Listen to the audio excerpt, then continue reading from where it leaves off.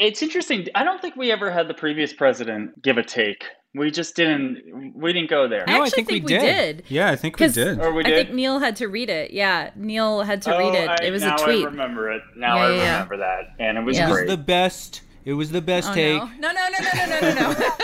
We're not doing that anymore.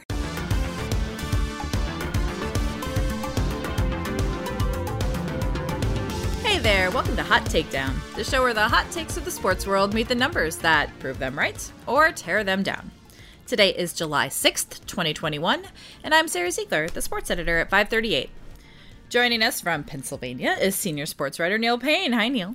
Hi, Sarah. I'm still at the undisclosed underground bunker location. Nice. Just watching sports all the time. It's the sports bunker. Did you have a nice 4th of July weekend in your bunker? Oh, yeah, it was great. I could faintly hear the sound of fireworks through the thick bunker walls. Oh, good. Good to hear. And from California is 538 contributor Jeff Foster. Hi, Jeff. Hey, Sarah. How you doing? Good. How was your 4th of July? Oh, my 4th of July was fantastic, Sarah. It was fine. I'm not a big fireworks guy. They don't do a lot for me. So you're not like Jason Pierre-Paul. Oh, wow. Just pot shots coming in early. Guys, I thought for a hot second last night that we might end up with a Stanley Cup winner, but alas, no. The Canadians live to fight another day. Do they have any shot here, you think? Yeah, about a 4% chance, according to my post-game calculations. Chance. I concur. I do want to see the 3 straight, it would be 3 straight now, the 4 straight from down 3-0. Where would that rank? Would that surpass the Red Sox over the Yankees? Because A, they were bigger underdogs. B, it happened in the championship stage, not the semifinal. I don't know, something to think about as far as epic comebacks from down 3-0 go. It probably won't surpass the Red Sox Yankees because it's hockey, and ultimately no one cares. But the rivalry well, tell that to those long-suffering Canadian fans. Yes, long-suffering. But yeah, the rivalry probably made the Red Sox Yankees thing bigger just because of how much the Red Sox could stick it to the Yankees then. And A-Rod, the A-Rod factor. Yeah. There's no absolutely. A-Rod in this series. Yeah, absolutely.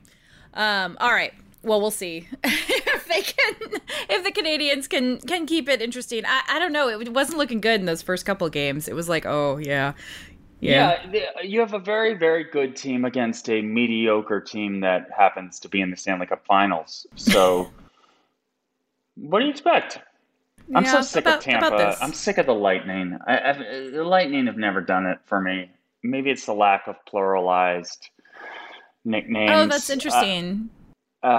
Which isn't really a thing for me, but it annoys me for Tampa for some reason. Are there any others you don't like? Any other non-pluralized? I don't like the Jazz at all, just because I just think it's so dumb that the Utah Jazz. It's just like, yes.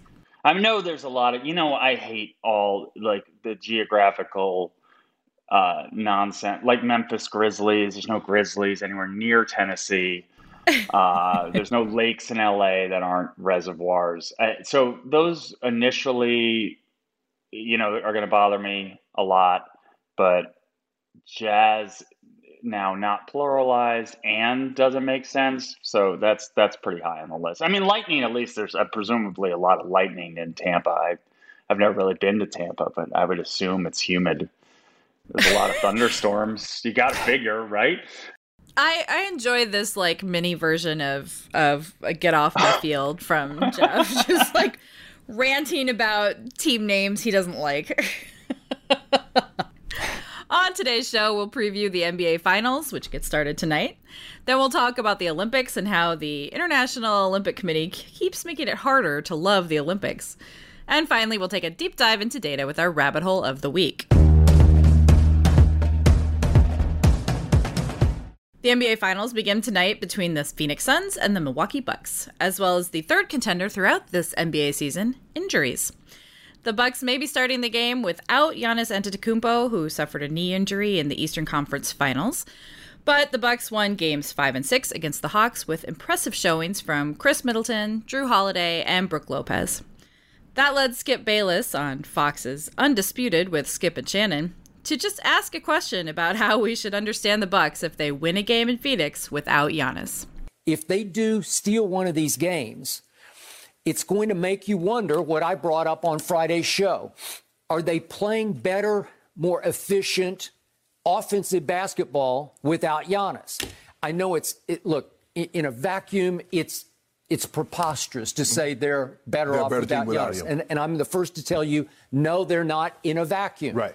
I'm just eye testing what I just saw in back-to-back games, 5 and 6, against Atlanta, at Milwaukee, and then at Atlanta. Right. And I think it was really hard to win that game 6 at Atlanta because you know how crazy that crowd was and how it was just on the edge of their seats, at least to force it back to a game 7 at Milwaukee. So what my eye test is telling me is they have 3 guys who have made all-star teams, and all of a sudden they felt empowered, emboldened to star. Right. So let's skip the eye test. Boy. Was that intentional? No comment. Let's actually look at the numbers. Neil, are the Bucks a better team without their 2-time MVP? No, and I think Skip even kind of realized that as he was saying it, obviously. He starts backtracking. Yeah, he backtracks. It's nice when you have a take where someone starts backtracking before it's even done. But no, I mean, I do kind of see the fact that they're a different team. I think they're obviously having Giannis adds a dimension that they didn't have without him. But the fact that they were still able to win, especially in the game when Trae Young was back, yes, he was not at 100%, and you could kind of tell that he was hobbled, and maybe that would have made the difference in the series and extended it for sure if he had been. But you could just see that they are a different team without him, and it tapped a little bit more into Holiday and Middleton's, skills when they sort of can become the stars themselves. And these are 2 guys that have a history of being, big time players. They're not, third wheels on this Bucks caravan or whatever you want to call it. I don't know where my metaphor is going there. But, the Giannis is obviously the best player and the star of the team. But we've even said it before. Chris Middleton is their closer. He's the guy that sort of, when they need buckets late in a close game, they actually turn to him to be able to generate that offense. And you saw that against the Hawks when he basically took over that game. And really, at every possible chance that the Hawks sort of thought about narrowing the gap and squeezing their way back into the game, Chris Middleton was like, nope, not going to happen. And I do think that speaks to just the kind of player that he is, that oftentimes he does get overshadowed by Giannis. And he's not as good as Giannis. He doesn't do as many different things as Giannis, but he can do some things that Giannis can't. And some of that involves shooting, particularly the way Giannis has been shooting in the postseason. And the same goes for Holiday in comparison with Giannis. So it's a different team. It's a different look. I think that they would love to get Giannis back as soon as possible. Probably the biggest reason why they're underdogs against the Suns going in the betting markets is that we don't know what Giannis's status is. But I thought it was great to see those other guys step up and sort of show everyone that the Bucks are not just Giannis and some scrubs or whatever. Sometimes we have the tendency to think about on a team that has like, oh, they don't have a big 3, they don't even have a big 2, it's just Giannis and some guys. It's like, no, it's like they have a really good cast of supporting players around him, and they're really like, the fit is really good, and I think they complement each other really well, and they play tough defense. And that's the thing that I think also has been overshadowed a little bit in this Bucks run, but maybe we're starting to appreciate it, is this team is really, really good defensively, and they have a lot of guys that they can kind of throw at you in different matchups that can frustrate opponents. Yeah, absolutely. I do think, the one thing that is sort of interesting about the Bucks without Giannis is how their strategy changed and it worked. And that's like, I think too often when that happens, it's like, oh, well, that's the star isn't even needed, or whoever is missing isn't even needed because they made it work without him. It's the Ewing theory, yeah, right? The old Bill Simmons Ewing theory. Yeah. Oh. And it's like, no, it was good. Like, it was a good strategy to change what they were doing. Brook Lopez doesn't normally just occupy the paint. He's out on a wing. He's taking 3-pointers. Maybe he shouldn't be. But, like, they did change that without Giannis driving. Yeah, he basically turned into Shaq. And that worked. And I do think that actually, that wrinkle of how Lopez plays and how he plays at the rim without him was kind of the most interesting. But I think they wouldn't be here if it was just Giannis. And I think one-man armies, like true just one-star teams, don't make it this far. Even if that one star is at full capacity. We see that over and over. This has always been true. And teams can step up. Like, look at what, the Clippers were able to do in a brief window without Kawhi. And of course, the team, Middleton can step up and have a huge game. But we've also seen games where Middleton's been bad. And you want your full roster. And certainly your best player, the guy who scored 80 combined points in 2 games against the Suns this regular season, to be out there. But can they win a game or two? If he, like, let's say he misses the first 3 games, can they win 1 or 2? I don't think that would surprise anyone. And it would put the Bucks in a great position. I actually think the most damaging thing they could do would be to play Giannis at a limited capacity, because a guy who relies so much on his athleticism and what he can do, on both sides, with that being limited, it does become a detriment to the team. It's not like he's a guy who can hang around the perimeter and even if his mobility's not quite there, he can still knock down threes. We know that's not Giannis's forte. So I think he'll just be kind of wasting space there, and that could cause problems. So I think the smart move would be to make sure he's absolutely 100. Don't do a James Harden thing with him, because I think that could be where Budenholzer and them get in trouble. But they're smart enough to know that. They don't need me to tell them that. Yeah, that's a great point. And he can't even be a decoy because nobody really respects his shooting. Like, there's no reason if you know that he can't drive on you and attack the basket. He's such a different player that takes away like almost everything that he can do. It's not really that different. I mean, when Trae Young played at the end of the Bucks-Hawks series, he was not at full capacity, and you could really tell. And it was sad. It was a bummer because I wanted to see, full Trae Young going all out, and he couldn't really do that. And I think it would be, I think you're absolutely right. I don't think that would make the Bucks better. Like, all Giannis makes the Bucks better. Half Giannis, 25% Giannis does not make the Bucks better. Half Giannis is better than a lot of people, of NBA players, but in this case, I just don't think that would work for them. I'm going to go to Starbucks and order a half Giannis with whipped cream on top. Oh, nice. Well, let's look at the Suns. They're 69% favorites in our model at the moment, and that's without Giannis playing tonight and a little unsure on his status throughout the series. Jeff, what is it that's making the Suns look so dominant right now? Is it just that they're healthy?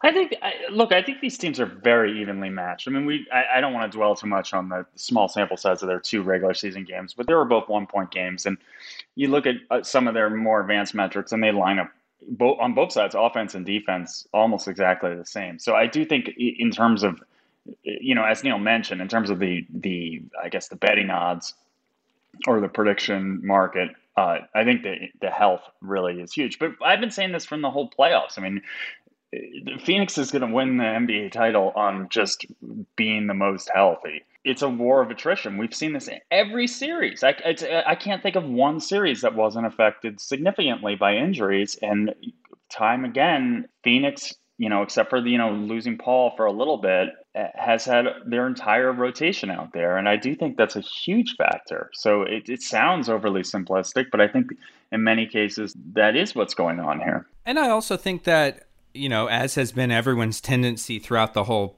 playoffs and the whole season and however long of a period you want, the Suns are not fully appreciated for how good they are. We're just starting to kind of give them credit as well, which I think is kind of similar to the Bucks and especially the non-Giannis Bucks. But it's really a testament to the build of this team that James Jones has put together. There's a reason he won Executive of the Year, but if you think about like the depth of the team, but also the complementary roles of the team, everyone has a job and they do it at a super high level, and there's like contingency plans if somebody is having a bad night, and everyone can kind of step up and make big plays.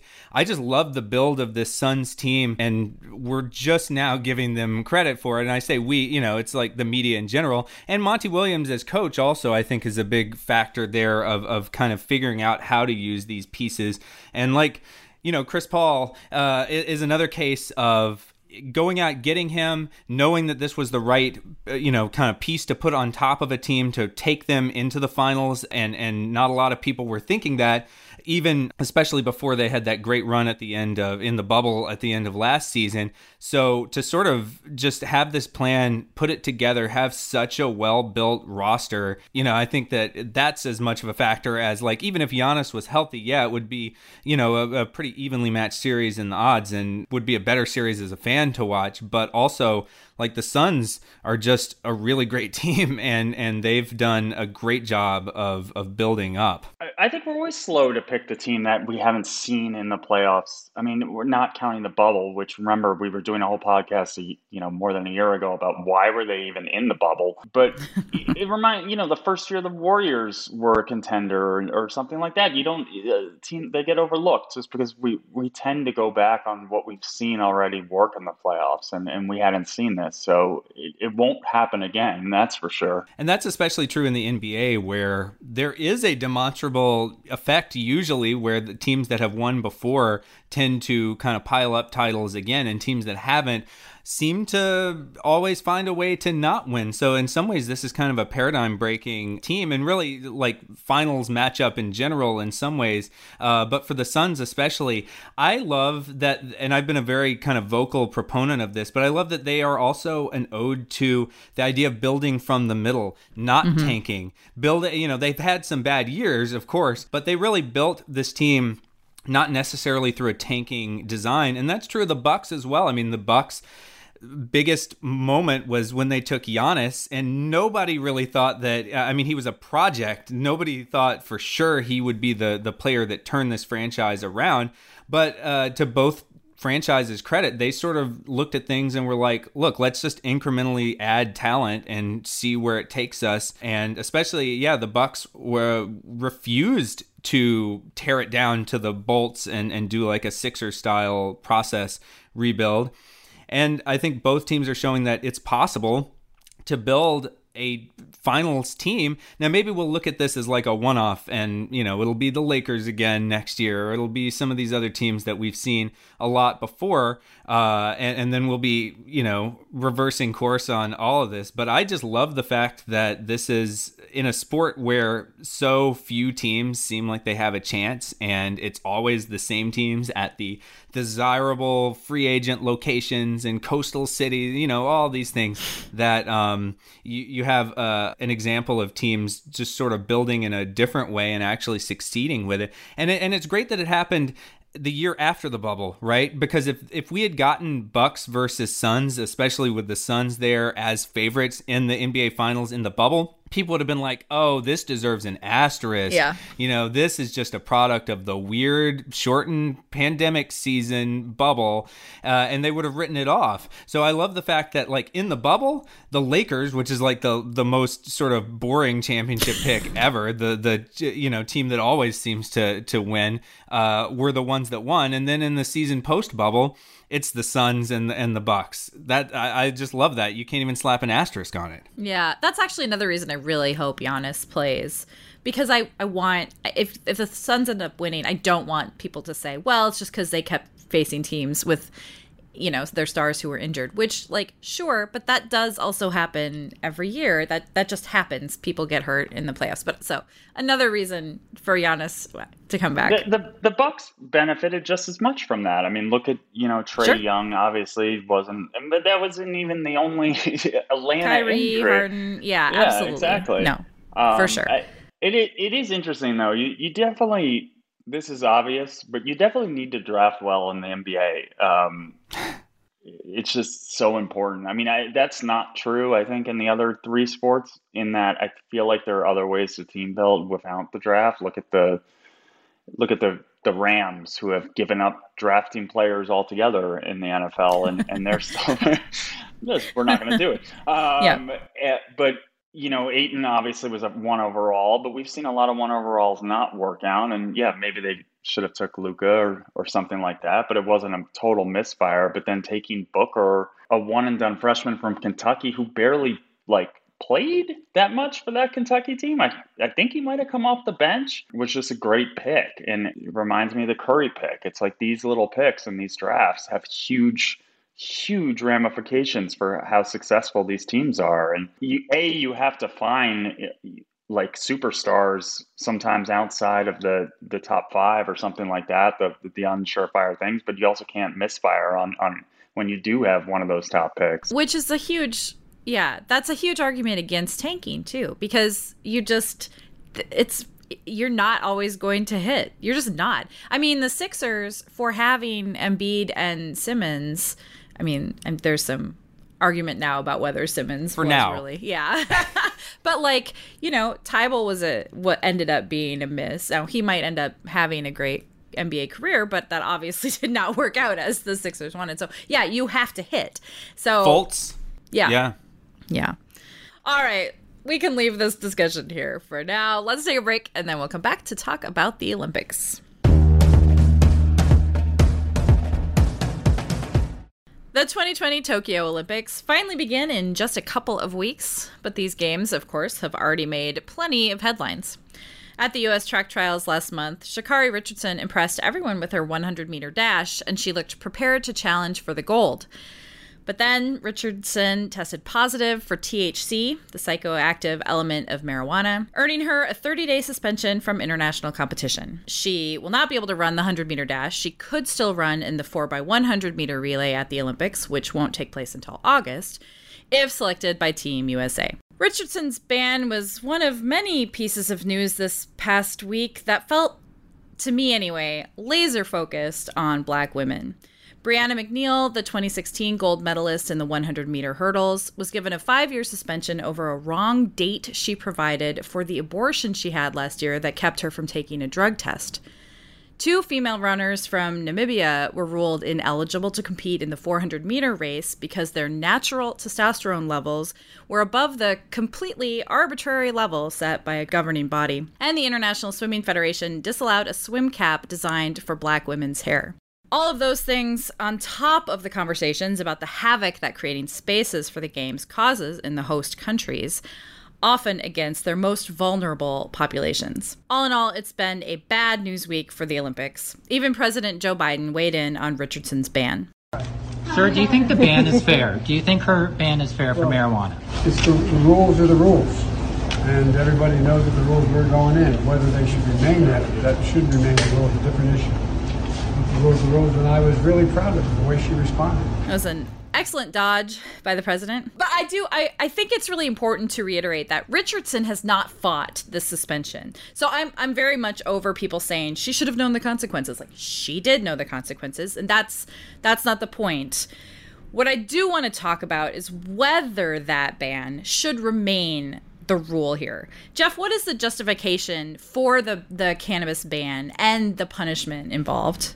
Yeah, I mean, I think it's stupid, to be honest. I think it's a relic of a different time. I think and I say I'm going to, for now, I mean, let's get into the international complications with this in a bit. But for now, at least in this country, our opinion on pot and weed and all that great stuff, if you're a fan, has changed. I mean, what is it, legal in 20 states? And I think we know more about it. And in a lot of people's eyes, it's not that much different than alcohol / probably might even be better for you than alcohol. And alcohol certainly is allowed. So I do think it's a little bit of a relic, and it is a little frustrating, especially considering that anyone who's smoked weed or taken weed knows it's definitely not a performance enhancer. If anything, it might be working against you. So if you look at, the criteria for the banned substances, it's 1, poses a health risk to athletes. Okay, that's up for debate with cannabis, but let's say it does. 2, it has the potential to enhance performance. I don't think it does. I think it has the potential to hinder performance. And 3, it violates the spirit of the sport. And if you're, which is like, what does that even mean? I don't know what that means. I don't know what that means. So I'm gonna say no one does. Generally, if you check two of those three, it's a banned substance, and this one barely checks one. So yeah, I think it doesn't really make a lot of sense. And we've seen athletes, other sports be more lenient on pot and all that. Especially considering, what she was competing in Eugene, Oregon. All you have to do is walk outside. You can probably fail a drug test just by going to the airport there.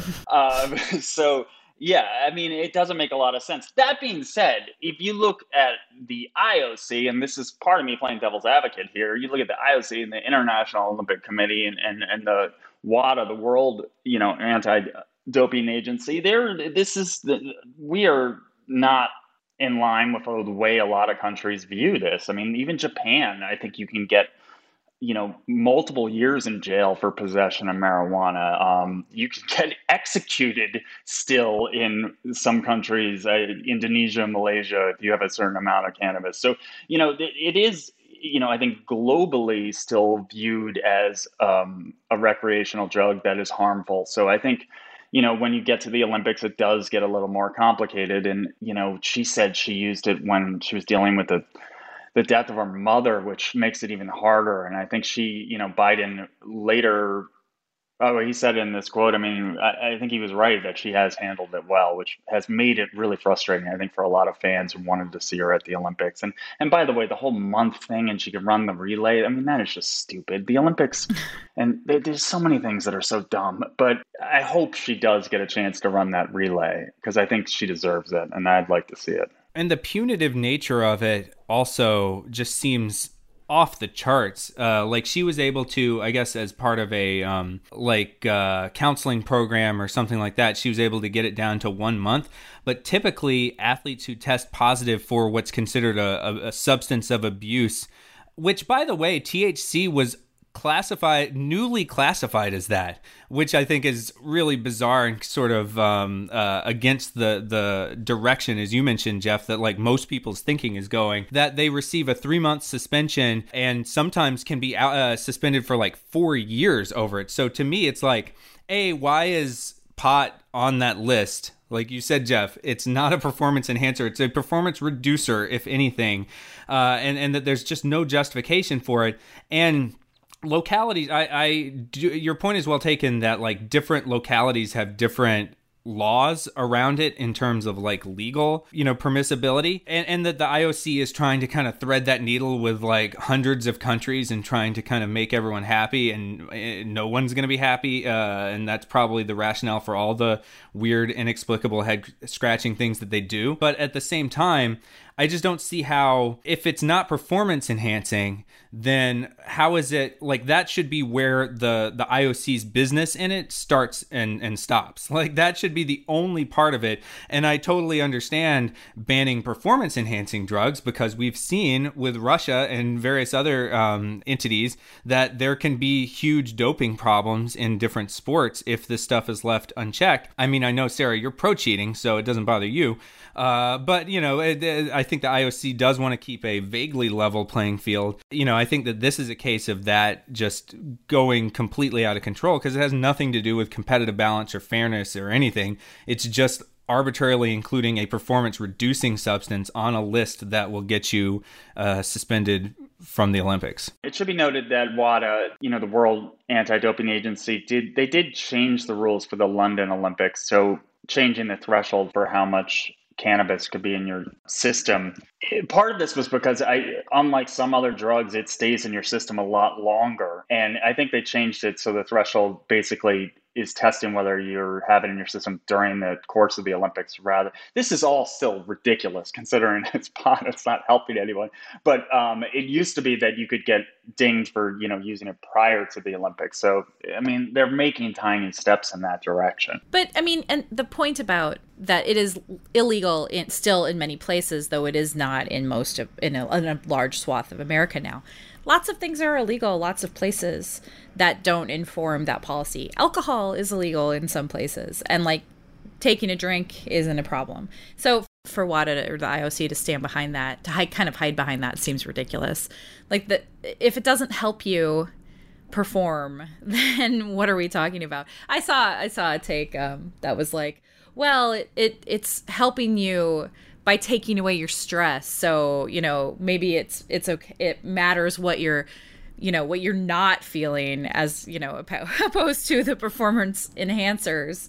And that seems absurd to me as well. It's like, what are you gonna, ban yoga because it helps someone relax? That's a take in search of a take, I feel like. Yeah, it was so bad. It also might increase your paranoia and stress. Yeah, right? I mean, what if it makes you consume a lot of Cheetos the night before a race? It could actually hurt you more than... When I was at the Wall Street Journal, we did do a story once, which everyone should look up because it's funny, on how it was considered a performance-enhancing drug, or there's people arguing it was a performance-enhancing drug when you were running ultra marathons, which was interesting just because it sheerly was helping with boredom when you're running, 70 miles or whatever these maniacs run nonstop. But that's the only exception I can think of. And in that case, good, right? Like anything to keep you occupied. So there's also been a lot of criticism of the IOC coming from Japan, where a survey in May showed that 83% of Japanese people did not want the games to go forward this summer, which is wild. So let's say that I appointed the three of us the new heads of the IOC, which I definitely want to do, and we'll get right on that after this podcast.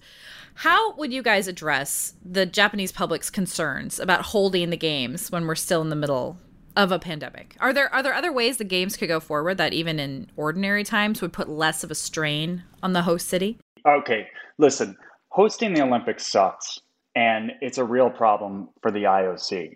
This is more so of a problem, I believe, in the Winter Olympics is going forward, because hosting the Winter Olympics, you're really seeing a lack of interest from cities. Just look at the bids. I think Beijing, which hosts, next winter, which is remarkable, was only up against Kazakhstan. And, there was a lack of bids. A lot of the traditional hosting countries, the Scandinavian countries, their people were adamantly did not want their country to host the Olympics because it's not a great deal. And the best thing you often get from the Olympics is the sort of influx in tourism. You get, the restaurants, the hotels, you get all these people coming in that does give, the economy a boost. And now you're taking that away from Japan, and it makes sense. I think you're always going to have a certain degree of backlash from the residents of the host. I mean, look at New York, when the people in New York, when New York was considering bidded for the Olympics, and most New Yorkers were adamantly against it. So you're always going to have some of that, but now to have this special circumstances in a pandemic year is making it even harder. And I don't really know, I don't really know how to mend that issue. I think that is just bad luck on Tokyo's part, but I think it's also, reflective of the problematic nature of host cities and how much money they have to shell out. And I think long term, and I'm talking like way down the line, I think the idea has been floated about a permanent location for the Olympics, which makes, to me, good sense. I mean, it's always fun to go to these different countries and see the different cultures and all that. But I think they might have to start considering that. I know they've already started considering that for the Winter Olympics, but I think it might be the way to solve this, because it'll keep coming up. Yeah, and I think there's two questions. One is sort of short term and about these specific Tokyo Olympics. And then there's the larger question, like you've alluded to, Jeff, about the Olympics in general and how they should be handled. And in this particular case, I mean, it seems like one of the things they can do is just, I think once the athletes start to sort of arrive, but they're tested and they're kept in bubbles, and, you kind of do basically what the NBA did last summer, but on steroids. Although you can't do steroids because WADA would be very upset. Yeah, they're on pot. That would actually be a bad idea. That would be like lackadaisical bubble building. Yeah. Anyway, so I think if the athletes aren't testing positive, or if they are, they're being quarantined and sort of there isn't this perception that the athletes are creating a super spreader event. And I don't think they should, in the sense that we've seen this work in other contexts in the middle of the pandemic in, places where it was actually even worse. It was worse in the U.S. last summer than it and into the fall than it is in Tokyo right now. So I think there are ways that they can kind of build a bubble and protect the athletes, but also protect everyone else from the athletes. And it just comes down to testing and tracing and all the things that we've learned how to do. If the IOC doesn't have a problem spending, or if at least putting Tokyo on the hook for $15.4 billion. But, in terms of just the cost of this Olympics, if money is no object, then a really robust testing and tracing operation should be good enough. And I think that number, that 83%, that was from May. I think the number has dropped to around half now, which is something that the IOC predicted. They said as the games get closer, people's negative perception of it will kind of go down, and people will be more on board with it. Now, I don't know, they probably still could set a new record for lowest approval rating for games on like the day of the opening ceremonies. That will probably happen if that number is even being tracked historically. But at the same time, I do think that maybe they can ease the concerns just by showing that like the athletes are not creating a spreader event. But in the bigger picture, it is sort of a huge question as to like, why would anyone host the Olympics aside from corrupt autocratic governments that don't really have any issues with, using, overworked labor to build monuments to their own greatness that then fall into disrepair as soon as the Olympics are over. So wow. Those are arguments for having the permanent sites, having it hosted at places that already have infrastructure built up for the games. And, maybe if you want it to be a showcase for a country that doesn't always get to host the games, have parts of it hosted there, have certain events, hosted there. But I think a lot of people involved with the Olympics, like ex-Olympians and sort of international sport people, are thinking about this idea of like, well, why have a single host city? Why not spread it out across multiple cities? Why not think about having permanent facilities that host some of the events? And back in the day, you kind of had to go to a place to see it and take in the Olympics. There wasn't like streaming, there wasn't coverage, wall-to-wall coverage of like all of the events and everything. I think we're just sort of in a different place now, media-wise and in people's habits of consuming sports than we were when the Olympics, certainly when they started, but even when they started becoming sort of a big global event that people coveted the right to hold. So I do think that the Olympics need to adapt to that, and maybe this is like surveying the mistakes of Tokyo and other recent Olympics could be a chance to make changes going forward. I'm really into the idea of having events be in different places. Have it be a global competition where the competition's all happening at the same time, but it's happening all around the world. That feels very in the spirit of Olympic sport to me, whatever that means. But I think that's kind of cool. I had never thought about that until, like, I hadn't really seen that suggested anywhere until, like, this last week. And I was like, oh, yeah, why don't we do that? They're kind of doing that. I mean, they're testing that with the Euro that's currently going on.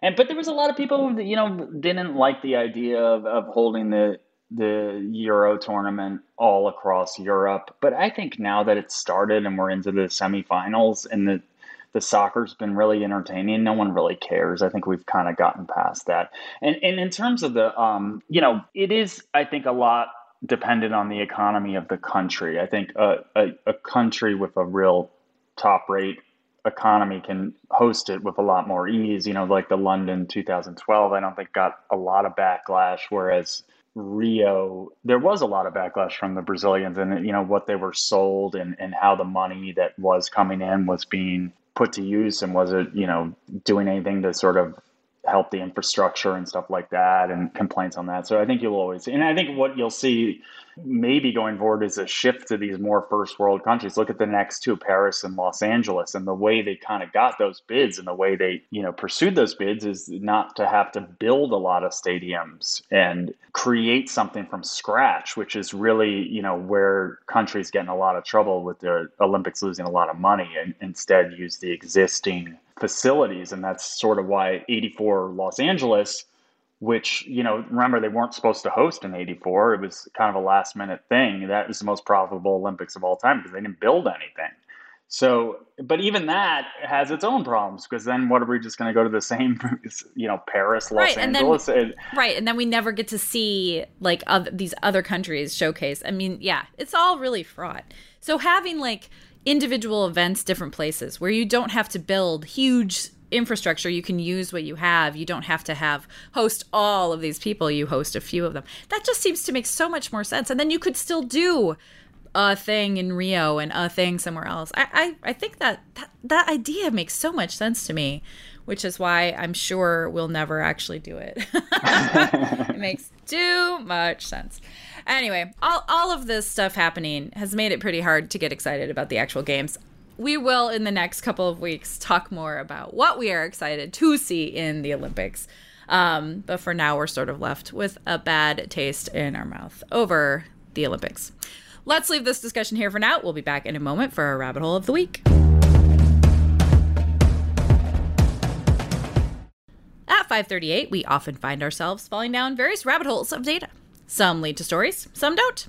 We end each week's show with one of those descents, the Hot Takedown rabbit hole of the week. Take it away, Neil. The talk of baseball this season, when we're not talking about sticky substances and what seems like a million other controversies, has clearly been Shohei Ohtani of the Los Angeles Angels, and that has been for some pretty good reasons. He currently leads the major leagues in home runs with 31, which would put him on pace for 60 over a full 162-game season. He's also 3-1 with a 3.60 earned run average as a pitcher in 60 innings. And you have to love the fact that his OPS as a hitter is 77% better than average, and his ERA is 28% better than average as a pitcher. There's really nothing that he can't do. And as a result of all of those gaudy two-way stats, Ohtani has spent much of the season leading baseball in total value, according to wins above replacement, between both his hitting and his pitching.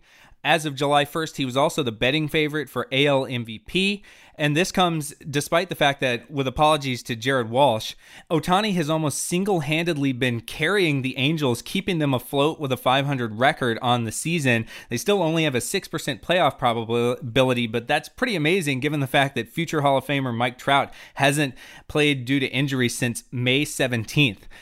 So for his nearly unprecedented two-way excellence, Ohtani made history this week when he became the first player selected to the All-Star game as both a hitter and a pitcher.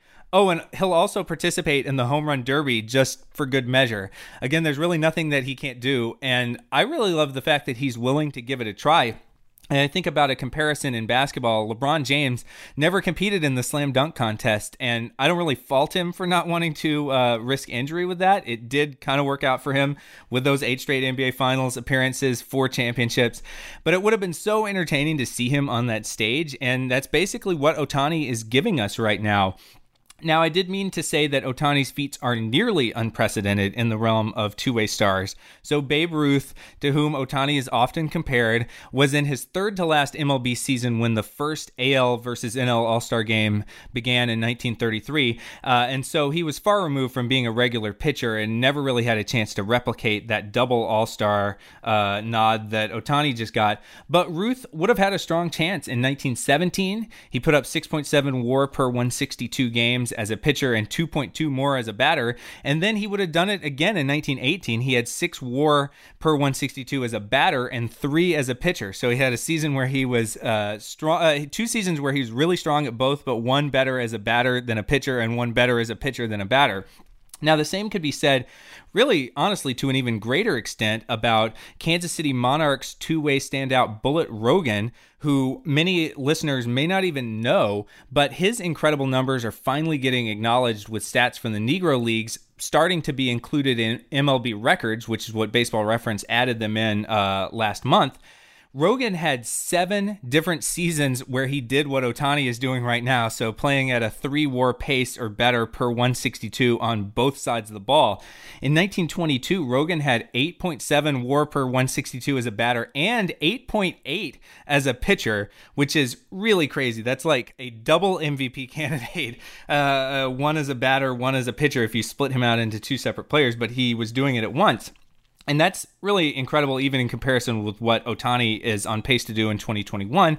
But just like with Ruth, the Negro Leagues didn't have a formal All-Star game until 1933. That was when the annual East-West All-Star game was established. And by then, Rogan was mostly playing in independent leagues, touring with barnstorming clubs in Hawaii, the Philippines, Japan, and China. So his lone East-West All-Star appearance came in 1936 at the age of 43, meaning that his best years also came before the All-Star game era of the Negro Leagues. But it is telling that you have to go back to Rogan and Ruth, who last pitched more than single-digit innings in a season in 1928 and 1919, respectively, to find comparisons for a player who's dominating as both a batter and a pitcher like Ohtani is doing right now. And that leads us into what is a rare hot takedown rabbit hole take, courtesy of MLB Network's Brian Kinney. Take a listen. In 1919, Babe Ruth led Major League Baseball in on-base, slugging, OPS, total bases. But he only hit and pitched at the same time for about 3 months before he was switched to a hitter only. The point is, doing both at the same time, even before the age of air travel and advanced analytics scouting reports, was very difficult. Ruth could pitch and hit. Ohtani can pitch and hit. They both proved it. But doing both at the same time, even Babe Ruth couldn't do it. Now, Kenny, whose takes are almost always Hot Takedown approved, has been wondering for a while whether Ohtani can keep up this level of two-way performance as both a batter and a pitcher at the same time. He points to the fact that Ruth really wasn't himself as a hitter when he was asked to start 8 times on the mound in August 1918. And then the following season, he wasn't really asked to pitch almost at all down the stretch run in 1919 while he was leading MLB in pretty much every important hitting category.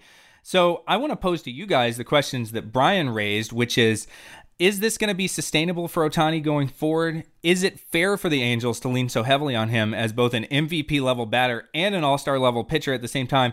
Or should we just sit back and enjoy the Ohtani show while we can? I don't think it's sustainable, to be honest. Just the nature of injuries and it just doesn't. I mean, look, I'm part of me is like sort of surprised it hasn't happened earlier. I know we've had good hitting pitchers. You know, we've had Mike Hamptons and Dontrelle Willis, Carlos Zambrano, the Jacob deGroms of the world. Jacob deGrom and his 340 batting average, but he's more of a slap hitter. But. Because often you watch any like sort of grade school baseball game or even high school, I think this is still true, that best hitters more often than not the pitcher, because that's just generally where they put the best athletes. So I'm sort of a little surprised it hasn't quite happened, in between Ruth and Ohtani. But I also worry that it's just, the amount of stress the pitching puts on your body, that at a certain point they're going to realize, are we jeopardizing our best hitter to preserve him to pitch once every 5 days? That the Angels might have to make a tough decision. It's kind of like a little bit reminds me of Bo Jackson, where it was so fun for a little while there. But then I think when we look back on Bo Jackson, we're like, wow, that guy, I know the hip injury was kind of fluky, but maybe he should have just been one of the best running backs of all time. Yeah, it's interesting because there are more, it seems like there are more of these guys who could be two-way, who could be pitchers and hitters. And yet that's always in tension with the nature of pitching to be so extreme, and the need for specialization, at least the need thus far for specialization. And so you do wonder if like Ohtani's success might encourage more teams to go for it with their hitters who can pitch a little or their pitchers who can hit a little or whatever. And maybe the Angels keep going with it with Ohtani, or is he going to get hurt and then like, no, we're never doing this again? It could really, I could see it really going either way. I mean, right now he's on just such a roll. It's so much fun to watch, but then we have to remember he did get hurt. This has been delayed a little bit because of his injuries. So I don't know. I like seeing it, but I know that, pitching, it's not like it's getting less specialized. It's getting more specialized. It's getting, it's one of the reasons I think we should get rid of the pitchers hitting, because I think we want our pitchers to be not up there flailing. Now, Ohtani makes the case, against that, but he's definitely the exception to the rule. I feel like it usually goes the other way. Like, isn't this, we saw this with Rick Ankiel. Like, it was like, okay, I might not be a very good pitcher, but I think I can play every day as a hitter. Did Micah Owens do that also, I feel like? I think he tried to. Yeah, there's been a few guys that were good enough hitters as pitchers that they could at least think about doing it, which I think is funny to, it's sort of like, what is more valuable? I mean, that's sort of the question that the Angels have also with Ohtani is like, is it more valuable to have a guy who I think he's a better hitter than he is a pitcher? His career OPS plus is higher than his career ERA plus, for instance, and it seems safer on the investment that is his body to go out and hit every day, especially since he's DHing, but then that kind of takes away some value. So yeah, would you like a half as valuable Ohtani, but still, a really great hitter, or play this game where you try to kind of squeeze as much value? And the thing that makes it so hard is he's game for it. He's game for just about anything. Like, I love the fact that he's maximizing his abilities in a way that sometimes we see athletes be sort of like hold something back, or they're like, oh, I don't want to try this because I might get hurt, or I might, I might not be good at it or whatever. He's like, yeah, God gave me an incredible arm and an incredible bat, and I'm just going to use these, and there's something special about that. Yeah, and he's always been that way. He was that way in the Japanese league. There were definitely coaches in that league that were trying to steer him in one direction or the other, and I think a lot of his decision making was based on which team will allow me to do both, because I want to do both. And I think that's his will to do both is a big reason he's here. I think there would have been many opportunities down his career to go with one or the other. We see athletes sort of make that decision all the time, whether it's different sports or different positions, and I think he's always wanted to do this, so that's a big factor. And I think as long as he's doing both of these things and doing them so well, it's good for the game. I mean, I do not care about the home run derby, and I'll be watching to watch him in it. Why do you not care about the home run? Home run derby's great. Oh, it's dumb. Who cares? You know what? I'm mad still because I had a player on my fantasy team in the home run derby several years ago, and he got hurt during the derby and then basically didn't play the second half of the season. So I'm still mad about that. Also, it's boring, and I would rather just have games. I hate the All-Star break. That is my hot take. Wow. I know. The home run derby has been my favorite of all the skill competitions in all sports. I don't know how you feel about that. It's probably my favorite of all the skill competitions too, but I still don't think any of them should take place. So, Well, also Ohtani is sort of tempting the fate of the curse of the home run derby, which I think we found was BS or just regression to the mean. I'm trying to remember. I feel like we did a story on that at some point. But there is the perception that if you participate in the home run derby, that somehow it'll you'll either get hurt, like you said, Sarah, or it'll just affect your swing, and then you won't be the same player. And Ohtani's just like, well, let's see what happens. And I think that's great. All right. Well, we'll see whether Ohtani can keep up this pace. But boy, it's been fun so far. What a great story for baseball. And, especially while the sticky stuff has been going on, it's like baseball has this redeeming thing happening with Ohtani. They're lucky. They're lucky to have Ohtani. That's for sure. All right. That will do it for this week's show. We'll be back in your feed next Tuesday. If you like what you heard, please subscribe. And if you are subscribed, please rate and review us on Apple Podcasts. It helps new people discover the show. You can also email us at podcast@538.com to let us know what you think. Our podcast producer is Sarah Shackett. Tony Chow is in the virtual control room. And our podcast commissioner is Chad Matlin. For Neil and Jeff, I'm Sarah. Thanks for listening. Talk to you next time.